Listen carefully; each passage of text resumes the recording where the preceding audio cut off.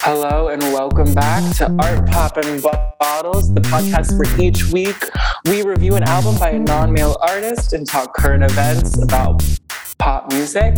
My name is Justin Ganaway. Hi, my name is Kaela Garvin. Hi, Kaela. Hi, Justin. What pop star are you feeling like this week? This week, I'm playing a little bit of catch up coming back from spring break as a professor. And I am feeling like, okay, well rested, but there's like a lot going on. It's kind of hard. I feel like I have kind of like a sour attitude. So I feel like Olivia Rodrigo. It's brutal out here. It's truly brutal. I have too much on my plate. And Justin, who do you feel like this week? You know, I feel like same. We had the same spring break time. We're back in it. I've, had a stacked week of meetings and fundraisers and classes and deadlines. Some might call it chaotic. Some might call it turbulent. So I feel like Miley Cyrus. Beautiful. We're recording this episode on Friday, March 25th, so that it's topical. Mm-hmm. Let's get right into some current events. So Olivia Rodrigo, as you brought up, attended the iHeart Music Awards. She came away with 3 awards this week, and she also wore a short corseted front Versace off the rack with, I believe, the way it was shown on the runway with latex pants that sort of go into the boots, like a black latex boot look. What did you think of this outfit? I'm so sorry to say, I don't think Olivia nor her stylist can dress her. I think she has very odd fashion choices that are like, I would like it if it was gaggier or like styled differently. But I feel like she's put in a lot of sort of like form-fitting things without much sartorial vision. And in particular with this look, I don't really love the way it's styled. I think it just is underwhelming overall. It's a short purple strapless mini dress with the latex pants underneath, and I don't think it really works. I don't know. What do you think? No, I agree.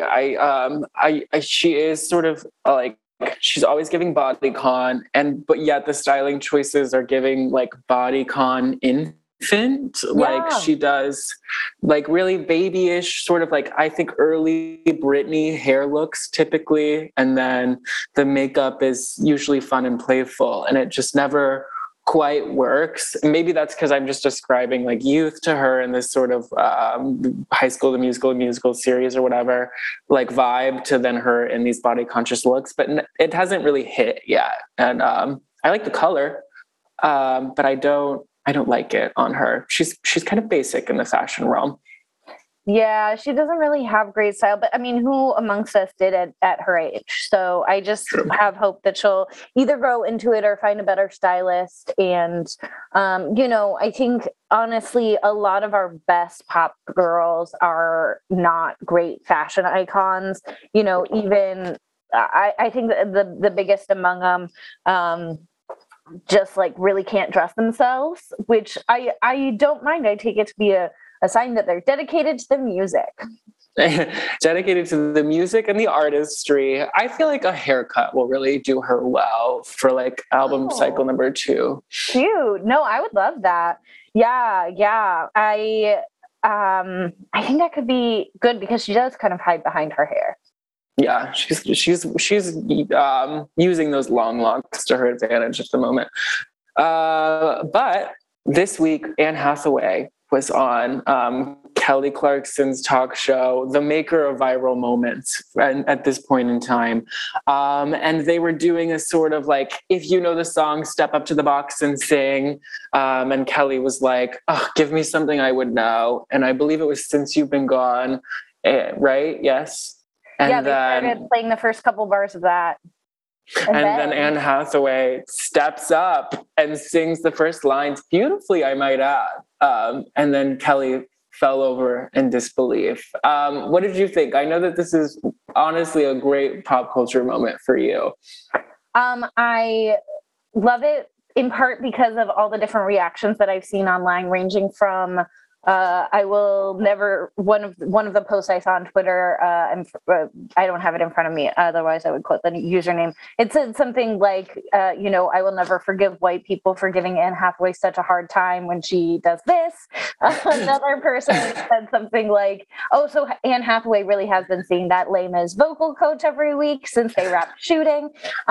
She does have a lovely high belt, and she's hitting those notes. And essentially, I think it's a great moment. Kelly Clarkson, God bless whoever greenlit that show, because it is most of what's sustaining me at this point. I don't even watch the whole show. I watch the clips from the show as they surface online. And literally, thank God for the Kelly Clarkson show. What do you think?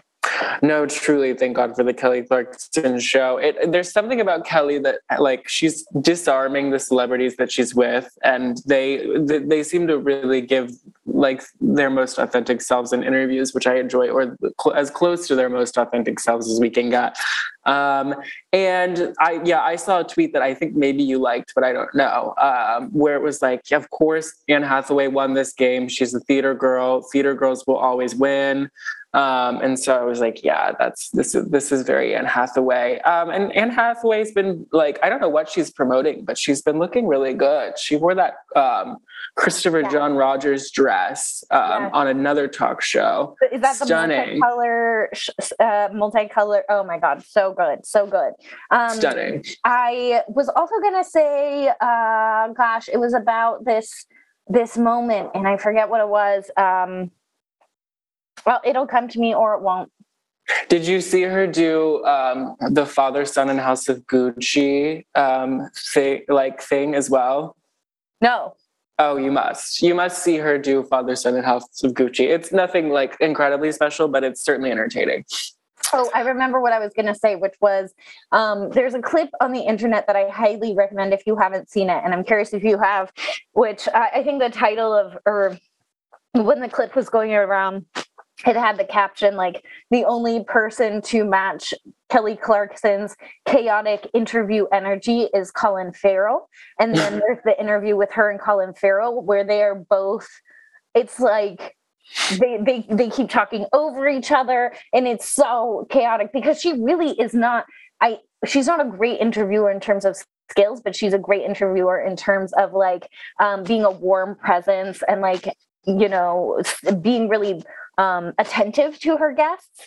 And Colin Farrell is throwing that right back at her, and it is so chaotic. I love that. I highly suggest seeking out the clip because it's so funny. No, I for sure will. I want. I love Colin Farrell in an interview format. I'm not sure about his movies, but I do know I love him as a person. Did you see The Batman? No. We saw The Batman, and Colin Farrell's allegedly in it, but I didn't see him. Is there gay shit in The Batman? Zoe Kravitz. Okay. I heard that. And Robert Pattinson's wearing a lot of eyeliner. Right. He's doing a Julia Fox eye. Yes, absolutely. I saw one tweet about it. Yeah, I think. What gay shit was allegedly in The Batman? I don't know. A couple gays were like, yeah, there's boys kissing in The Batman, but I think maybe it was something else entirely. But I got excited for a second. I don't think I saw any boys kissing. It's not the gayest Batman that I've ever seen. The gayest Batman is definitely the one with Uma Thurman as Poison Ivy. But love. Yeah, this one wasn't that gay. Well, from something that wasn't that gay to something that was pretty gay, I last week attended the Dua Lipa concert, which was really, really exciting. I saw it in Tulsa, of all places, and I was expecting there to be like a lot of 14 and 13-year-old girls, but it was really like your sort of 18 to 30 like crowd of like gay people seeing the show. And we sat second row, or but like stood second row, which was amazing. So we were close. I think I made eye contact with her. I don't know, but I think I did. It was like a packed show. Caroline Polachek opened, and then Megan Thee Stallion was next, and then it was Dua. So it was like a really great lineup. Oh God. I'll talk about Caroline a little later since we've got her somewhere in our podcast, but Megan was fantastic, really worked the crowd as much as she could. And like, it was loud. People were screaming. It was like amazing. She didn't get a lot of production, but she didn't need it. She just walked back and forth and like shook her ass and people just went up. And then Dua, I was really, really pleased with her performance. She can sing live, which was like a little bit shocking for me. She could had really stepped up her game in the dancing. She could move. It was still one of those things where you could see her in her head at times, but there were other times where she was really giving. And I mean, she's a model, so she had a really long runway, and whenever she walked, it was the best part. Looks, there were only 4 of them, and they were pretty like approachable. One time she had a fun stretch black unitard over fuchsia tights, and then she wore like platform sneakers with it, which was kind of fun. But then she closed in the Mugler bodysuit that's like fully stoned, and that was stunning. So all in all, great show. 10 out of 10 would recommend seeing Dua, and the price was like good for what you got. So I would say if she's coming to a city near you, go to see Dua Lipa. I'm literally Googling right now. She's coming to Seattle anytime soon. I'm mad because Olivia is coming here next week, but tickets, I didn't get them the first time they went up, and now they're so expensive. Oh no! And I don't think. Oh my God! Wait, Dua's coming in like 3 days. Oh my God! Let's live find out how much tickets are. Yeah, I will say I paid $128 for general admission at the concert, which was not bad. Fees? Yeah. Okay, so it looks like here in Seattle, the cheapest I can find is $120, and $70. Am I going to see Dua Lipa next week? I think you should. It's a great show. She's coming next Thursday. Am I going to see her? Do it. Yeah, go for it. Okay, well, stay tuned to see if I see Dua Lipa next week. This is now a sponsored podcast by Dua Lipa. Yes. Thank you, Justin, for chiming in on this. Of course. I hope you see her. All right. So from one great artist to the next, we've got, this week we're talking about Charli XCX. We're talking about a recent release. Yes, we are up on our pop culture releases here. We're talking about Crash, which dropped March 18th. 2022. Kaela, where were you? And what's your relationship with Charli XCX? Okay, so a week ago it was spring break. I was in New York visiting Cameron. I have to say that I don't have a huge relationship with Charli XCX.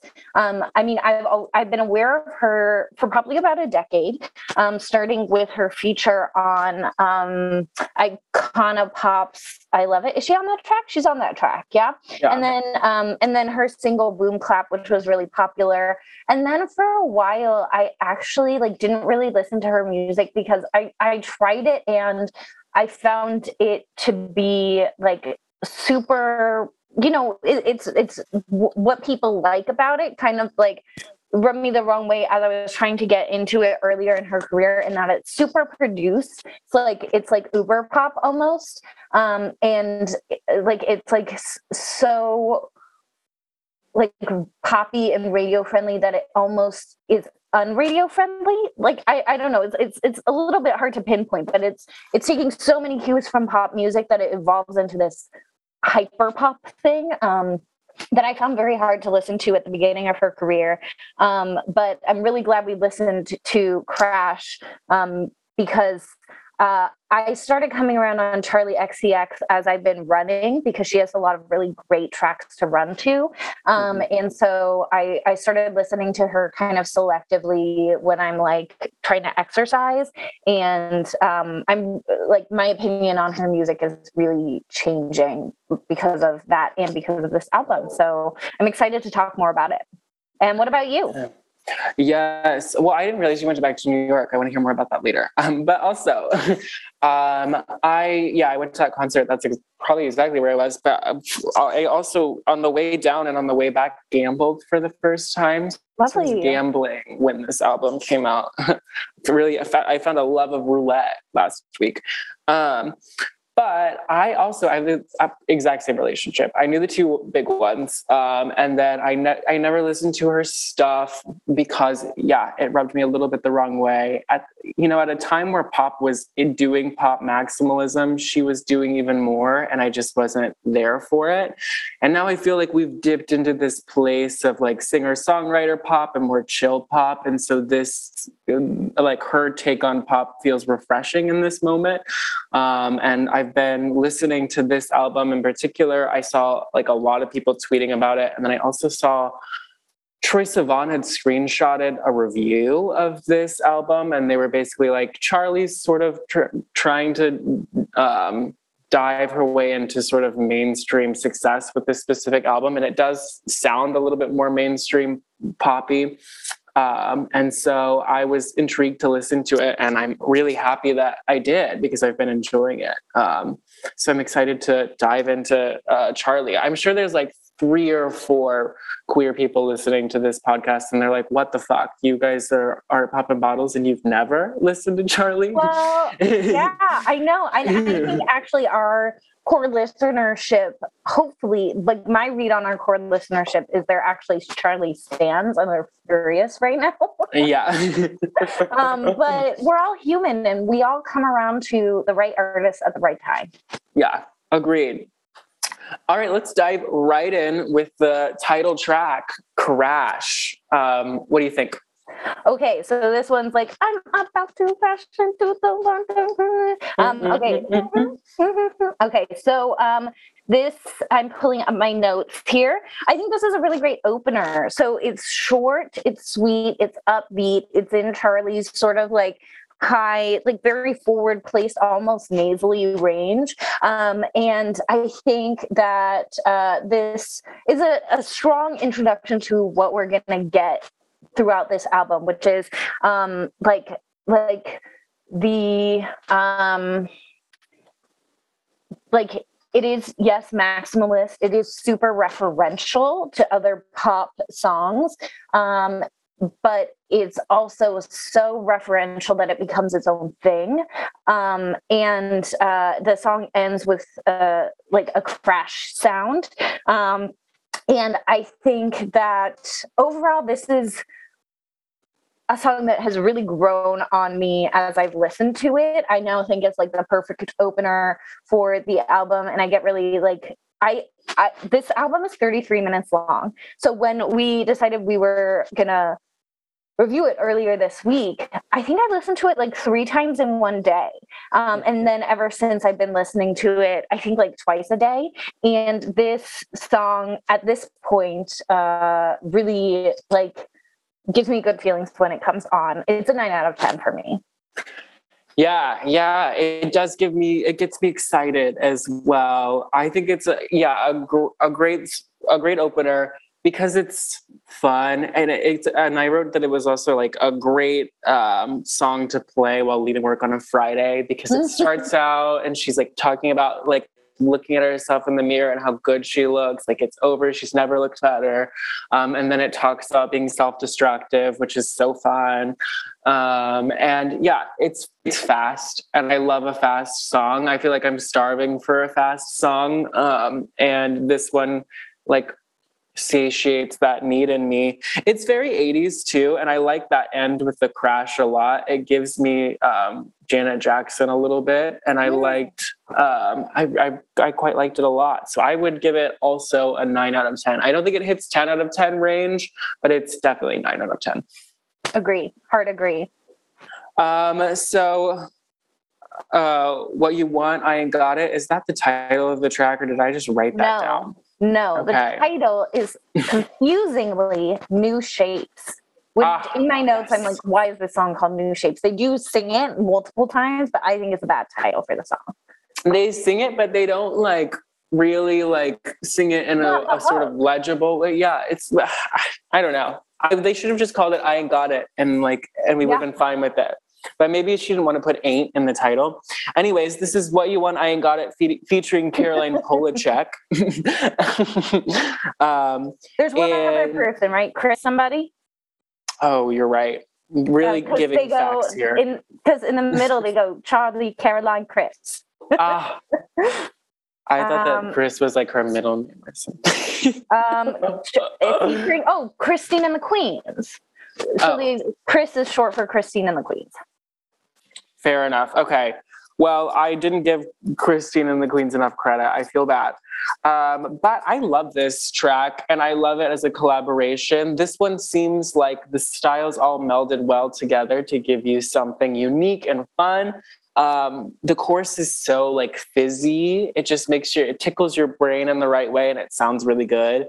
And then I think Caroline just takes this song to the next level. She's just got such a unique presence and point of view. And when she like flips her voice up into falsetto with that heavy auto tune, it's just sublime. I love it. And I will say Caroline live, just as good, if not better, like has this sort of operatic quality to the way that she hits notes, and she's super vibey, and she just ran around in this like sheer red chiffon cat suit and like slow move dance, but really just like spread her legs and like just went low most of the time, which was great. So I love it. I love this song. I would say 10 out of 10. What do you think? This one, I rated a 9.5 out of 10. To me, it doesn't quite hit 10 out of 10 category, but I will say it has a great opening. This What You Want, I Got It. And the transition from the crash of Crash into What You Want, I Got It is an iconic transition in between songs. It's so hype. Like, I really love when track one turns into track two. Here I think it's beautiful. I think it's really fun bop. I agree. Caroline, especially, I think both Christine and Caroline have good features here, but Caroline's really stands out for obvious reasons. She's sort of using that, I think she sort of doubles down in that she makes her voice sound like auto-tune, and then she puts auto-tune on top of it, and it's just really strong. Yeah, I don't really have anything bad to say about this track. I think it's really fun, but it doesn't quite hit 10 out of 10 category for me, just by a fraction of a hair, just because I think maybe because there was a strong learning curve for me on this song. At the beginning, I was like, yeah, sure, I like this. And now I'm like, yeah, I love it. But it took me a while. I think you need the right combination of substances for each of these songs, and it's a different combination each time. But yeah, I get what you're saying. No, it was really actually, if I may divulge, there was, I think it was on. So this week, to divulge all of our communications, I think we decided on Monday, we confirmed we were going to review Crash, and we set the schedule for Wednesday. And then I had a lot of grading to catch up on, and I felt like even though I'd listened to the album multiple times, I wasn't quite ready by Wednesday. I think I took an edible on Wednesday, and then when I was listening to this album, I was like, oh my God, it's great. It's great. It's not just good, it's great. And so I really do feel like this album really improves with time and substances. Yeah, definitely. It's the type of songs that are like, they're sweeping in their production. And so if you can give yourself over to it with the help of a substance, it's nice. Yeah. All right, next up, we've got Good One. I always let the good ones go. We're just singing a little bit of Everyone this time. What do you think? I think, well, first of all, I think us singing the song has been commented upon by listeners as helpful, especially with new releases, because sometimes, folks don't know what the fuck we're talking about. So I support us singing as a vocalist. No, all I have for this one is I heard this song in Sephora the other day. It's a banger, 10 out of 10. I really love this song. This is, I think, the first like huge hit that I hear on the album. And given the track 1, I rated it a 9, track 2 a 9.5, but this one really slaps. And it's about like not loving the right people, letting the good ones go, and sort of like going for people who kind of treat you like shit. And definitely a relatable like content wise, but also the song's just like really fun and dancey and like a great hook. What do you think? Great hook. Completely agree. The intro for me is perfection. Just like the guitar that she does. I'm gonna show my like poor knowledge of instrumentals, but is it like just like an electric guitar with some production on it? That dun dun dun dun dun dun. Like, I don't know. I think so. I think probably.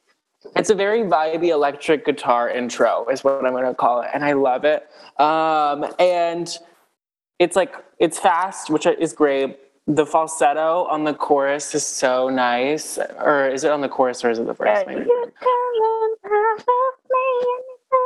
Yeah. That's amazing. Like, I love it when she gives falsetto. And I thought that it was just so tight and so nice.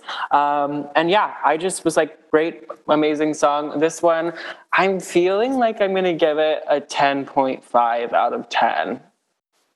That's fair. Wow. What was your rating? 10. 10. All right. I gave her extra credit for falsetto. Good. Okay, next up we've got Constant Repeat. Can you sing a little bit of this one?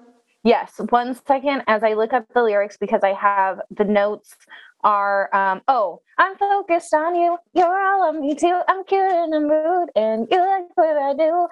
Okay, the chorus goes like this for more singing. To realize I could have been the one to change your life. You could have had a bad girl by your side.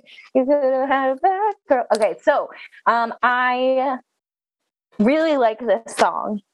I don't have enough notes on it because I was just zoning out and listening to the song as I was writing my notes. I was just like vibing. Yeah. I think this one's a 9 for me. I think that the songwriting is really strong. I think the vocals fine. But it's a little hard to recall, I think, because the title's not great. There is a significant like section where they say got me on repeat, but like the title to me makes it hard to remember this song. I don't know. What do you think? I agree. I think that it's a problem with the title and a little bit of problem with the pacing as well. But I think she gives you so many like sort of duets or relationships between the songs that are back to back that she should have just called like this one good one and then or the one before this good one and the one after this bad girl. I think that would have been just as fine. But yeah, I wrote that it was kind of blippy and I think it's the least distinct as a song of like the first sort of 4. And so I gave it an 8 out of 10, I think. It's not my favorite, but it's still good. It's still well-constructed pop music. Yeah, agree. And then next up, we've got Beg For You, which I'm going to pull up some of the lyrics for it. Yeah, this is the one with the Rina Sawayama feature. Yes. And the big I should look up what song it is here that they're sampling, but the chorus is like, don't you leave me this way, won't you wait another hour or two? Yes. Don't make me wait for you. Don't make me. And let me look up, do you know what song it is they're sampling? Because it's very familiar to me. Yeah, it's like late 90s, early 2000s something. Okay, it's called Cry For You by September. And have you seen the video for this?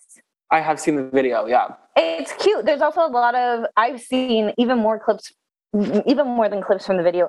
I've seen clips from them behind the scenes trying to warm each other up, because I guess they were like in the middle of nowhere and it was freezing and they're in these tiny clothes. And they're just like rubbing each other's limbs like, oh my God, I'm so cold.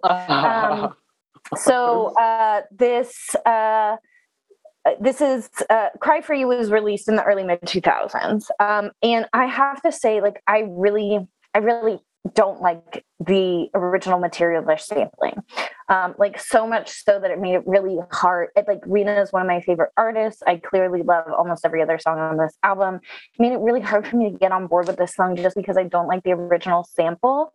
And I think overall, it's really grown on me. Like, if I were to have rated this song a week ago, it would have been like a 5 out of 10, just because I don't like the sample. It's really grown on me. It's really fun. I like the way their voices work together. But like, Rena and Charli together on a track should be a home run. Like, it should be a 14 out of 10. But even with it growing on me, it's still like an 8 out of 10 for me. Just again, I think I just have a personal bias against their sample material. I don't know. What do you think about this one? I agree with you. I had the exact same thought process in that the sample doesn't work as well for me. And Rena and Charli are both sort of known as like critically acclaimed avant pop stars. So the production should be really complex and it should be a big swing.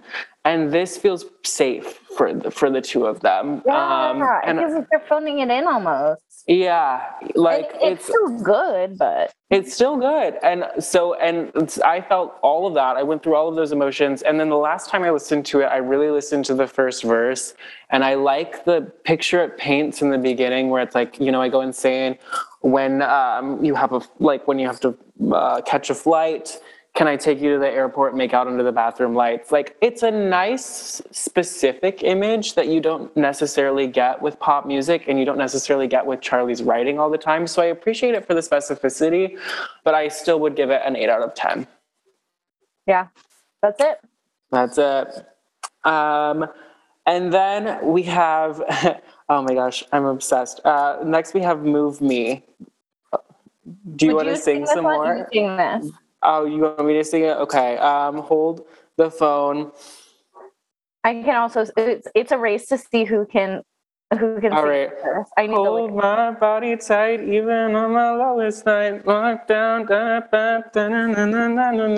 that kind of a vibe. Yes. I put heart emoji on this one. I like, that was my first moment. And then the second thing that I love is that there's an a cappella section in the first bridge. And it's sublime. Like, she's not the best vocalist in the world, but she is like really giving emotional quality to this pop song. And I love how persistent it is. And I gave it an 11 out of 10. I love it. What do you think? This is our first diverging song, I think. I gave this one an 8, mostly because, you know, when you were like, do you want to sing? I was like, do you want to sing? Like, I couldn't recall what it was based on the title. Again, I think she needs better song titles, because when I look at the lyrics, I'm like, I know exactly what song this is. There's something about the way you move me, yeah. Something about you say, you know, like it comes right to mind when I look at the lyrics, but when I hear the title, I'm like, I don't know what that is. I've never heard this before in my life. So I think it's a little bit unmemorable in that way. Mm-hmm. And I gave it an 8 out of 10, even though I think it's a really strong song writing wise. It's just hard to remember what it is, simply. I feel offended by that a little bit. I'm feeling emotional about an 8 out of 10, which is funny to me. Yeah, I'm feeling very emotional about it. I think she's really giving, but I can respect the vagueness of the titles for sure. And from one vague title to another, we've got Baby. Wait, here's the thing though, is that Baby is the perfect title for this song because the way she says baby in a very specific way a million times in this song, and that's why it works. When you say baby, I know exactly what song it is because of that.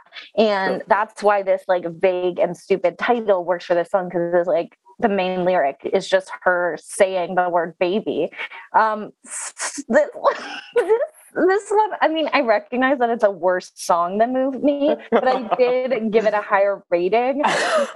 And my only note is I love the way she says baby 9 out of 10. I'm gonna make you my baby. And then at the end, it's like, I'm gonna fuck you up, I'm gonna fuck you up, I'm gonna fuck you up. Yes, I feel I mean, that's a 9 out of 10.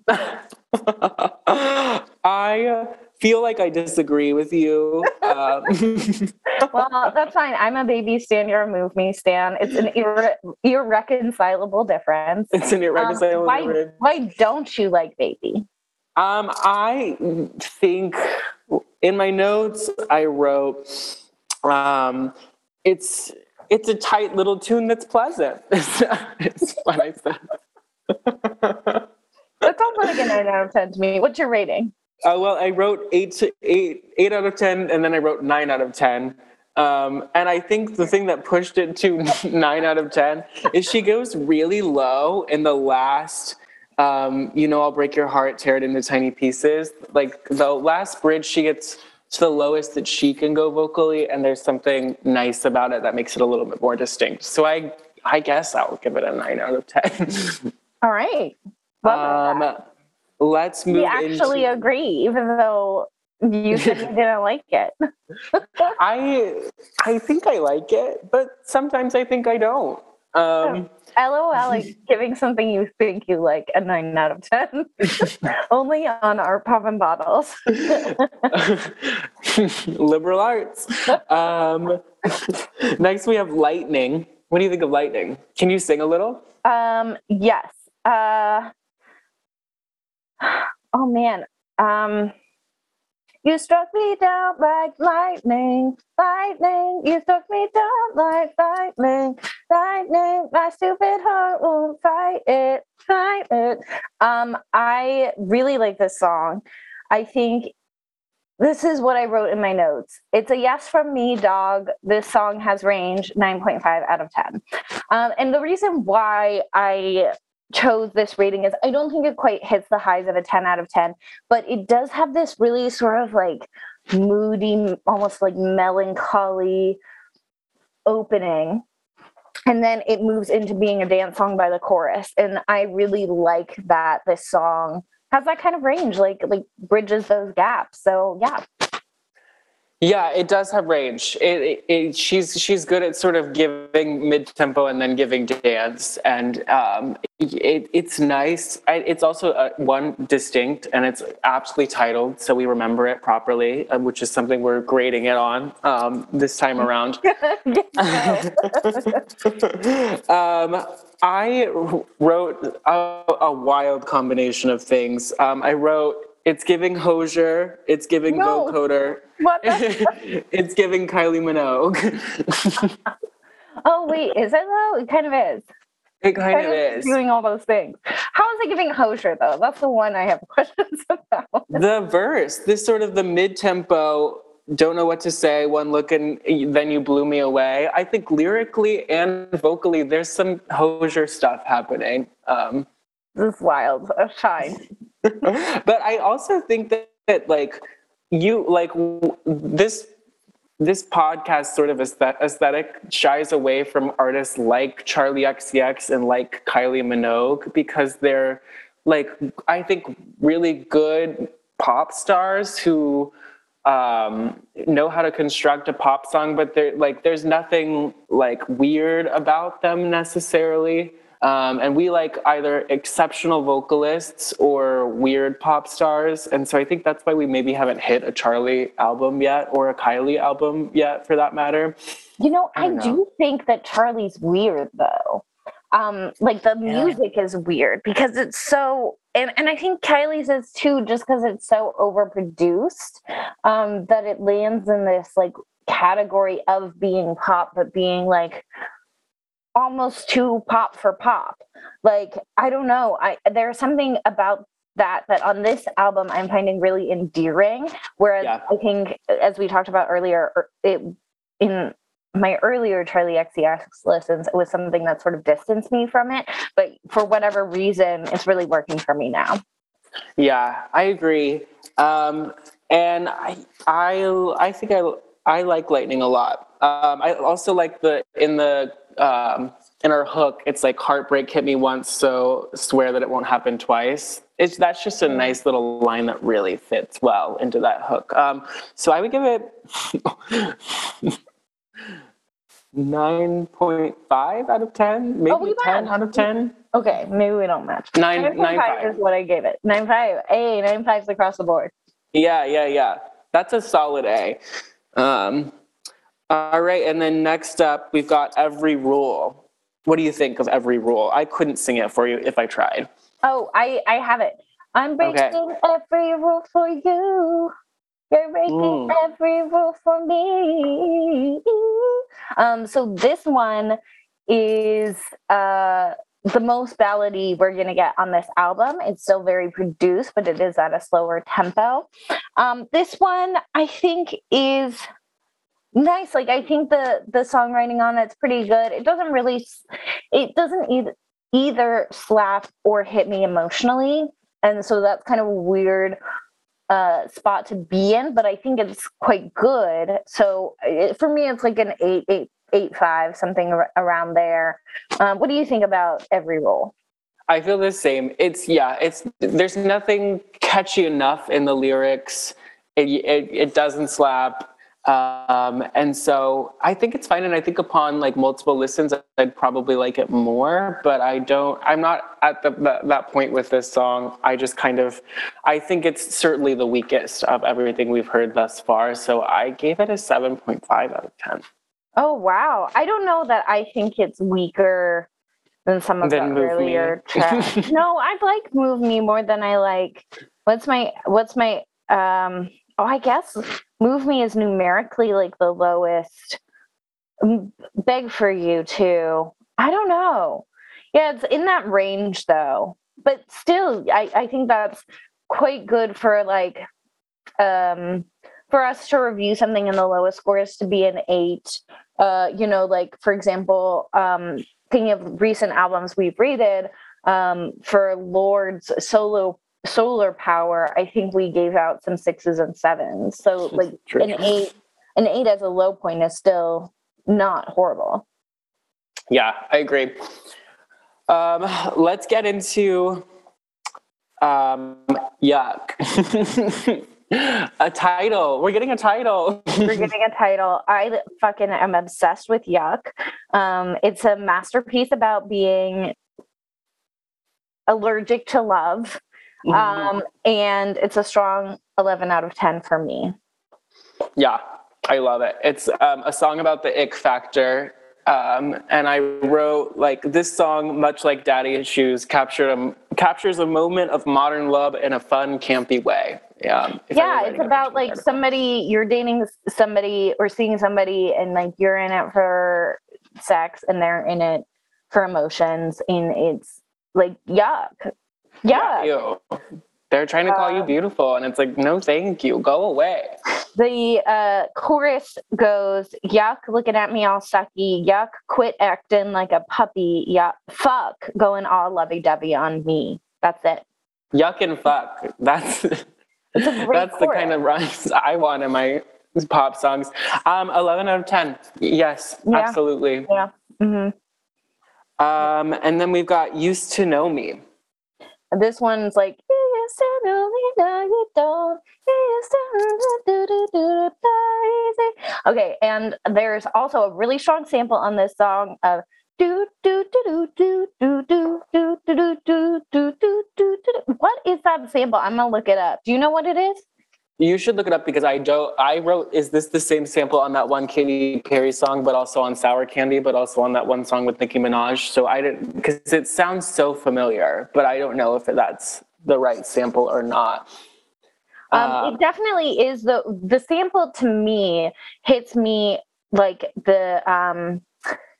hits me like the sample on Beg for You of like initially like I don't like it, like whatever it is about it also reminds me of like an early whether or not it is, and we'll confirm in a second, it sounds to me like an early mid 2000 song that just really makes me think of Dance Dance Revolution, and that's it. So I don't like it.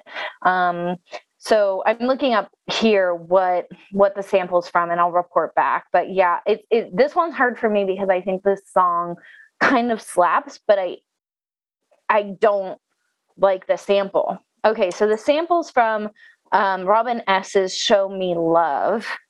And from Robin, Show Me Love? Not Robin okay. S. Okay. And I'm trying to find more on it. 1 second.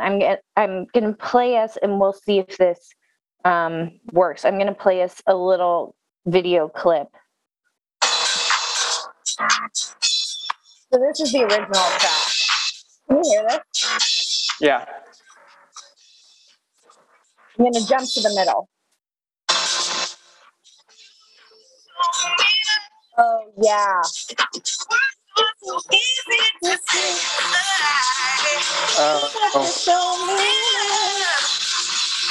Yeah. Well, that song's actually good though. Right. It is, and it's also, I've got the era wrong. It's 93. So wow. I don't know. This is like an 8 for me because I like the song. For some reason, I don't like the way the sample's used. I don't know. What do you think? Yeah, it's sort of awkward the way that this sample is used. I think it maybe has to do with the fact that like the person who's singing that song that she sampled, Robin S., has like a really big voice, and Charli's doing something a little bit more poppy and pared back, and it doesn't fit as much. I also wrote in my notes that she's like her falsetto. I do like her falsetto, but I don't like it here. I don't know why. Yeah, no, I agree. I totally agree with you. Absolutely, 100%.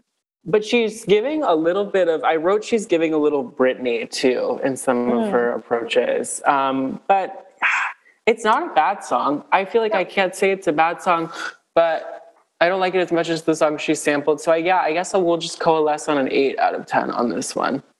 Great. I love that. All right. And finally we have Twice. What do you think of Twice? Can you sing it off the top of your head? It's on the tip of my tongue. I think I can. The race. Okay, go for it. Nope.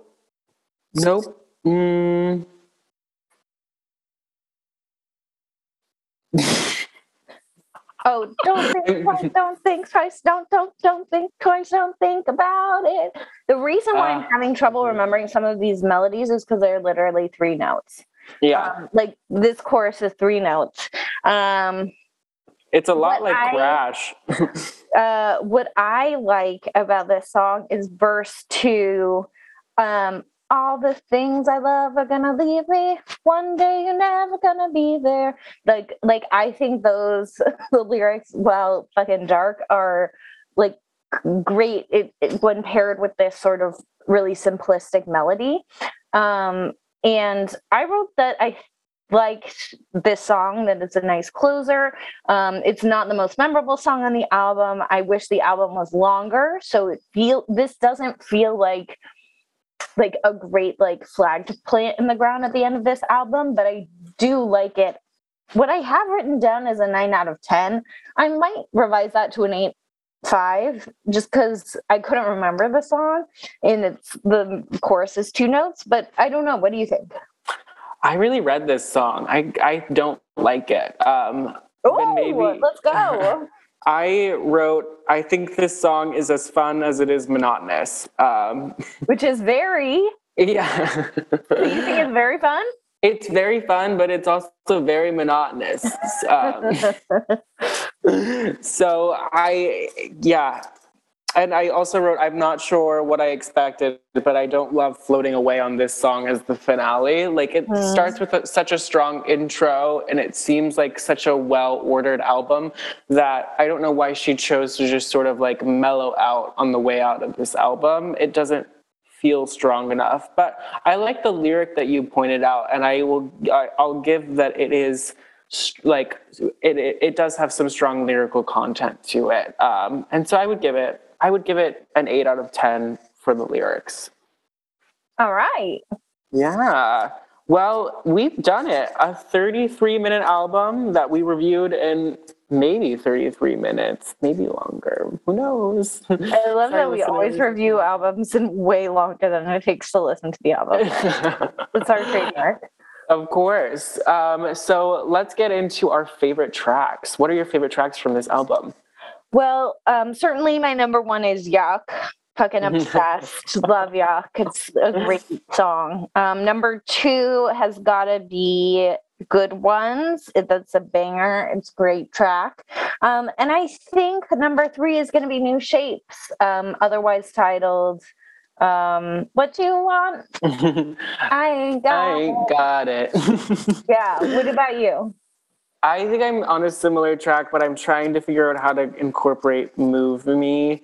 So it's Good Ones, Move Me. Just out of spite. Have to.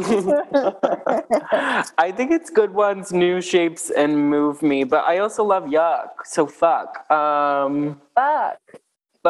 Yeah. I know. I guess I'll take Move Me out for Yuck. So I guess we have the same favorite three. Wow. Oh my God, consensus. Yes. We do that on certain albums that we're coming to for the first time or artists that we have a similar opinion on. All right. So we've got our fave tracks. Let's review this.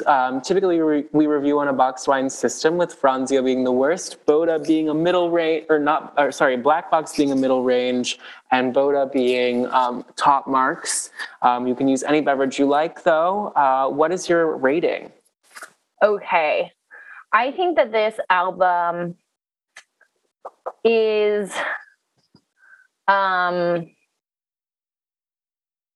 there's a lot going on. It's consumable, it goes down easy, but there's like a lot happening. And so I might say like it's some kind of like cocktail that's more complicated than it needs to be, maybe. And like the vibes are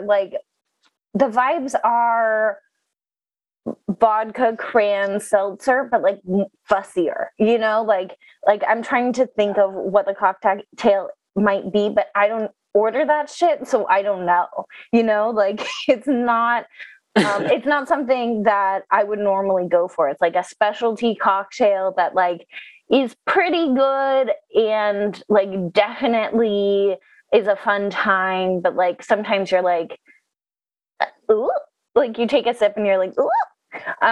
So I think overall this album has really grown on me. What this album has really wanted to make, like this album has turned me into like a low grade Charli stan, where I really want to listen to Pop 2 in particular, because oftentimes when I run, one of my songs that I've been listening to is the song Lock It, which features Kim Petras. And sometimes when I listen to this album, Lock It will come on after Twice, and I'll be like, oh my God, here we go. But then I realize, oh, this isn't on the album. It's just what Spotify plays for me next. And so it makes me think that I'll really like Pop 2, which is the album that Lock It's on, and like her earlier discography. So I'm really excited about Charli XCX as an artist now. But I don't think this is a perfect album, especially at 33 minutes. I feel like there's like, I don't know, like some tracks that maybe could have been swapped out for something stronger. What do you think? I agree with you. And I thought of a cocktail as you were saying, something fussy that like is a little overcomplicated. Is it going to be a Cosmo? No. I've done that twice. I know.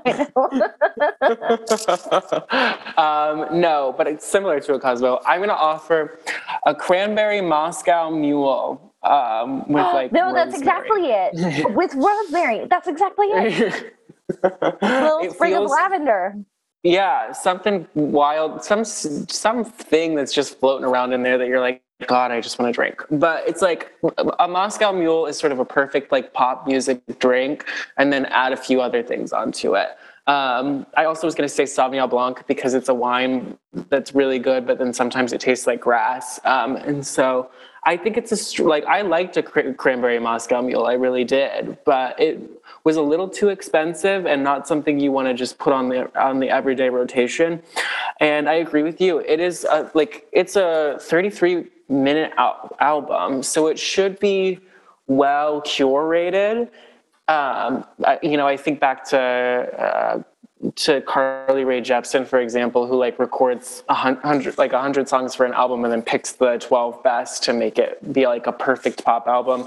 I imagine Charli does something like that, and yet we didn't quite make it to like a really strong track by track album, like a bangers only album. And so I wanted a little more, but I definitely see myself putting Yuck and Move Me and Good Ones and New Shapes all into my library and listening to them. So I think, if she can get 4 songs into my library, then good for her. Absolutely.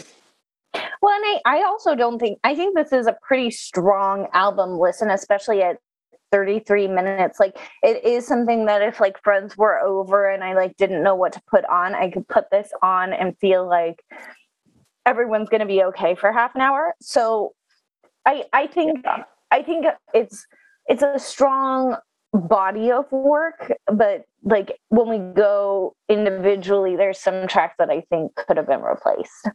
Yeah, definitely a crowd pleasing 33 minutes for sure. Yeah, for sure. All right. We've got a game. It's time for a game. It is time for a game. I hope you're ready. Hi. Hello. I'm great. I'm here at our...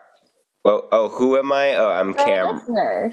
For our listeners, I'm Cameron. I'm a producer, an executive producer on the Our Poppin' Bottles podcast extravaganza. And this is New Shapes, a crash course in geometry. Yeah. You are sadistic. It's going to be a fun game. Let's go. Actually evil. This is exciting. You try thinking of a Charli XCX centered game. Anyway. No, I won't. Okay, I'm ready to fail this one. Let's go. So it's going to be... Go ahead. If I may offer. No, please. I also would have accepted Charli A squared plus B squared equals C squared, but that's also this good. Is better. Okay, all right. Justin, what's your relationship like with geometry? Last time I took it was sophomore year in high school, and I think isosceles triangles are beautiful. What about you? What the fuck kind of answer is that?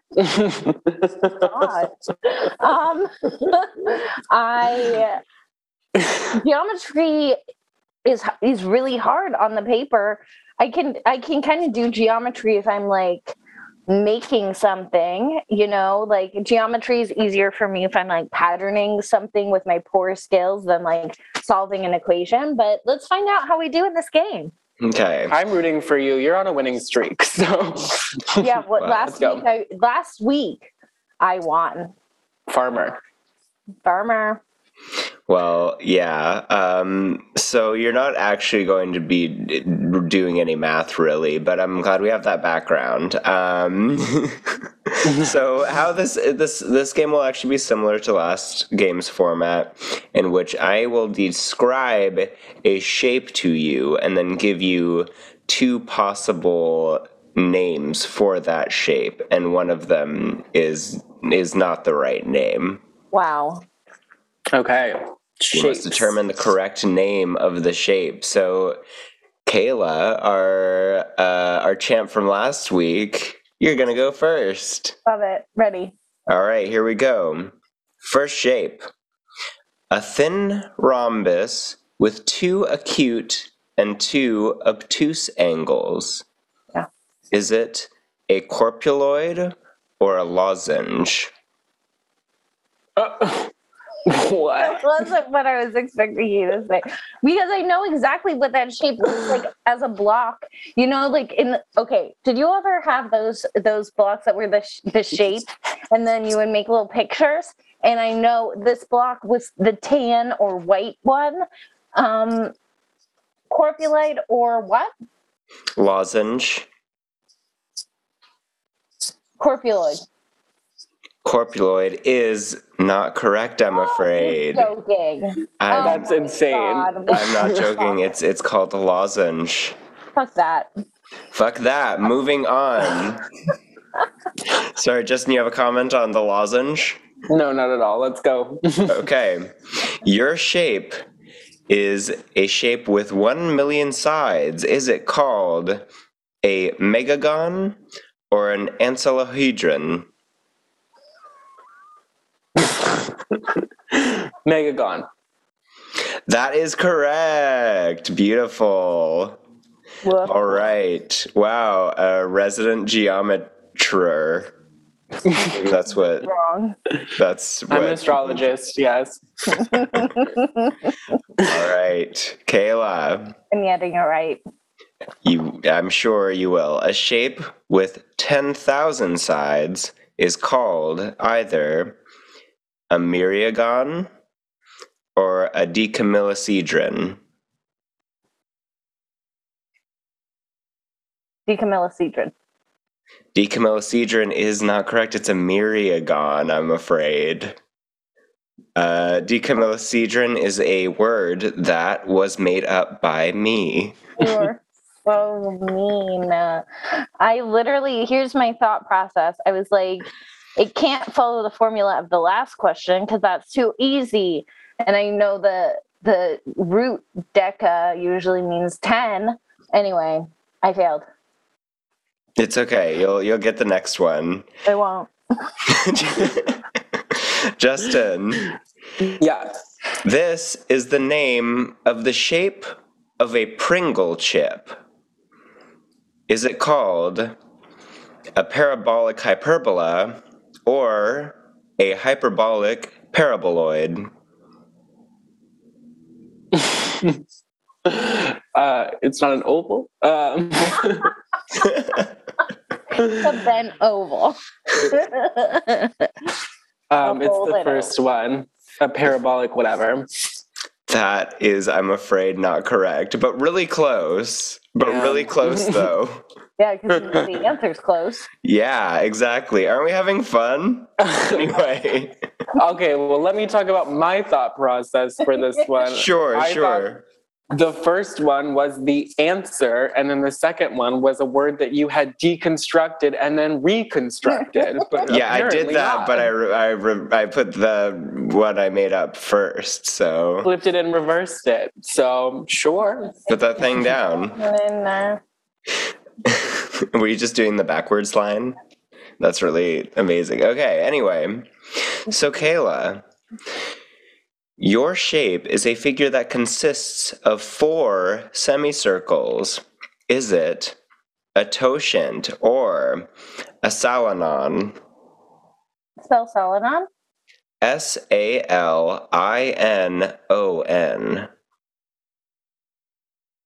Spell the first totient. Totient.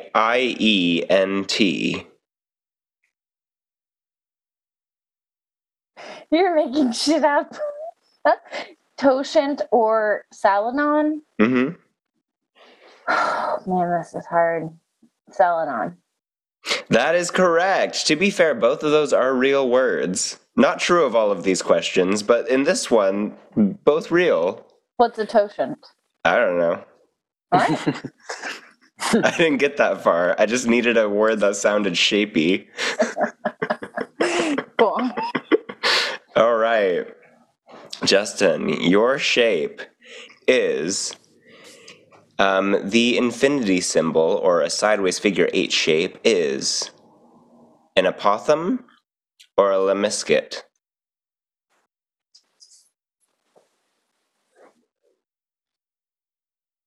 An apothegm. An apothegm. I'm afraid that is not correct. Shoot.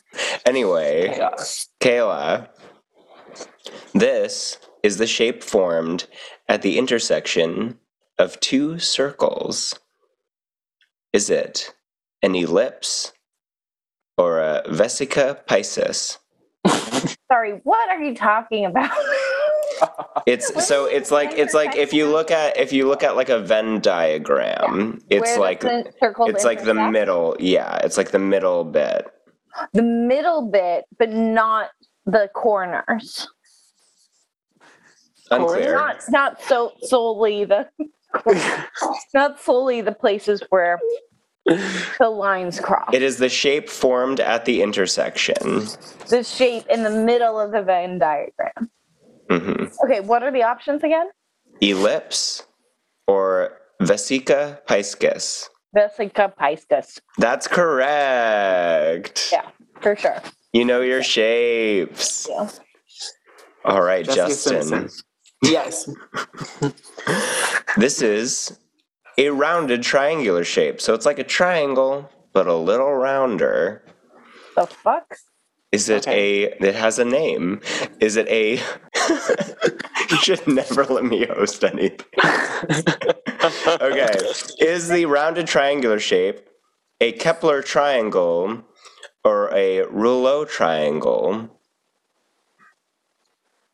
Okay, so you said Kepler triangle, or what's the other one? A rouleau. Okay. Oh, the name of my childhood orthodontist, Rouleau. Rouleau sounds round, so rouleau triangle. That is correct. It is a rouleau triangle. A Kepler triangle. About my orthodontist. Speaking of, my orthodontist son was in Book of Mormon on Broadway. Wow. We all know at least one twink in Book of Mormon. And mine's my orthodontist son. Wait, is that... No, you worked at a dentist office, right? No, I did not work for my orthodontist. I worked for a dentist. Just like working that teeth work off. Yeah. All right. Kaela, this is similar. It's a rounded square, so part way between a circle and a square, if you can imagine that. Is it a modulo or a squircle?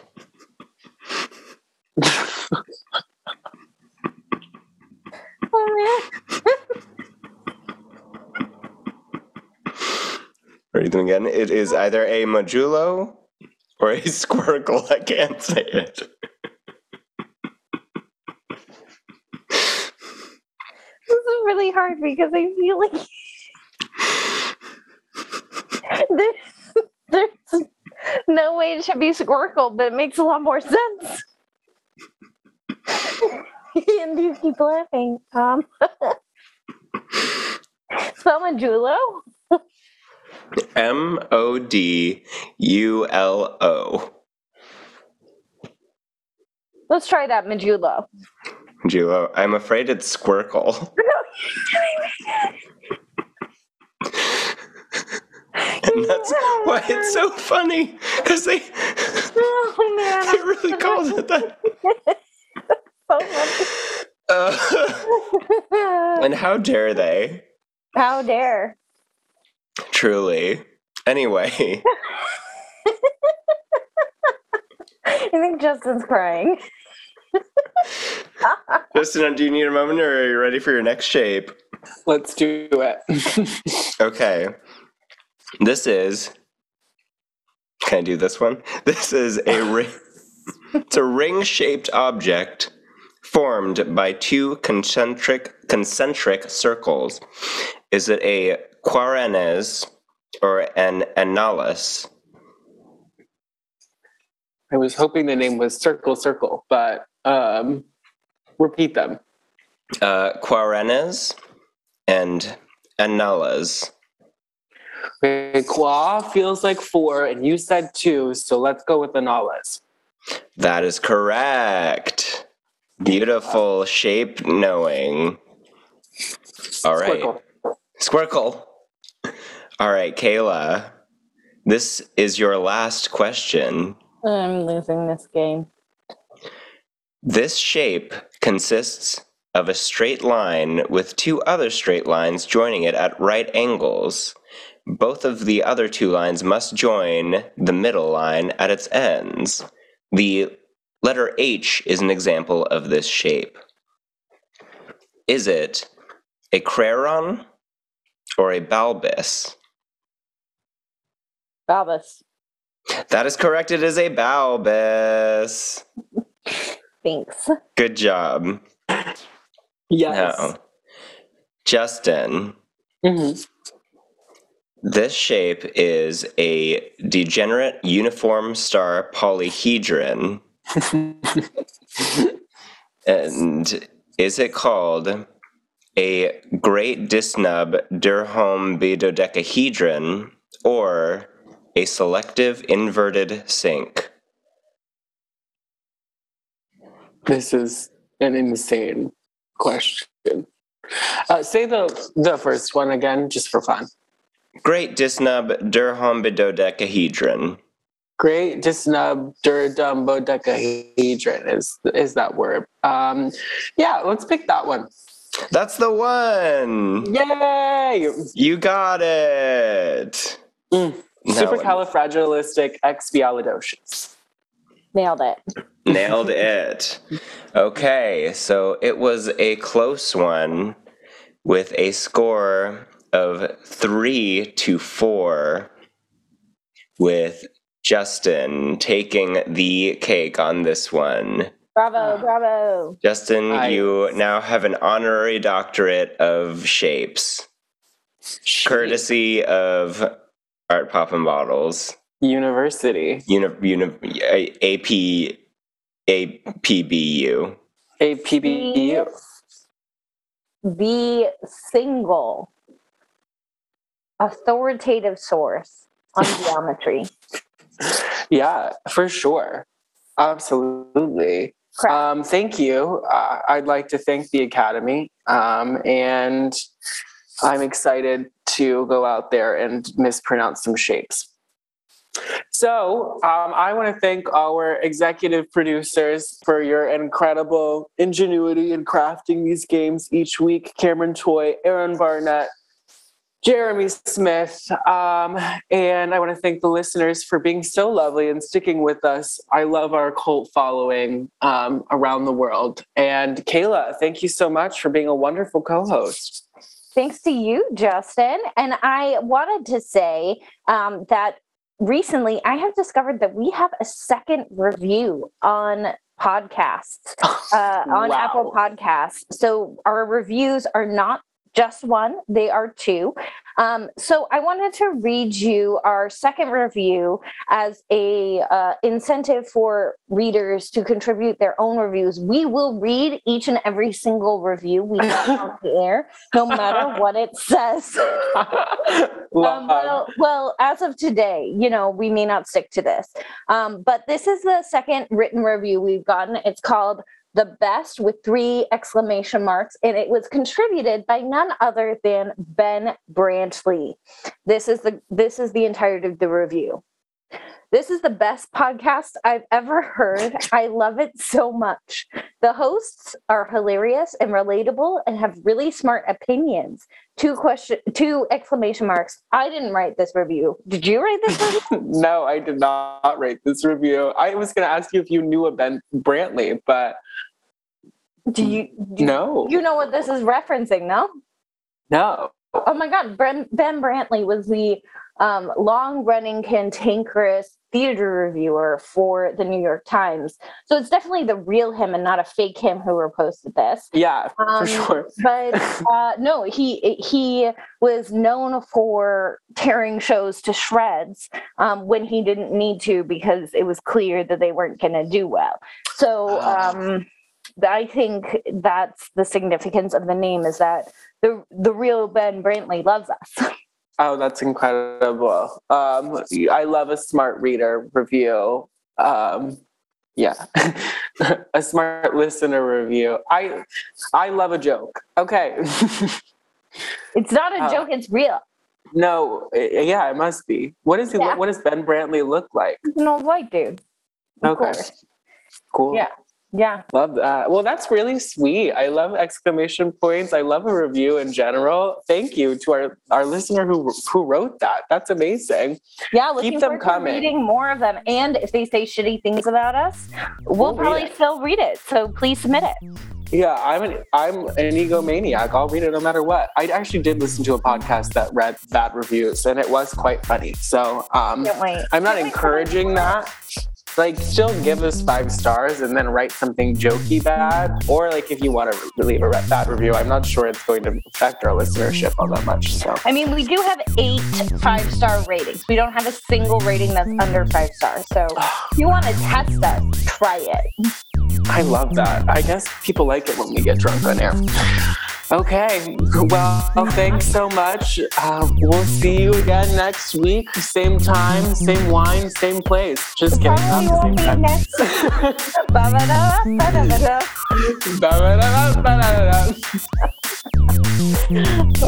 Iconic.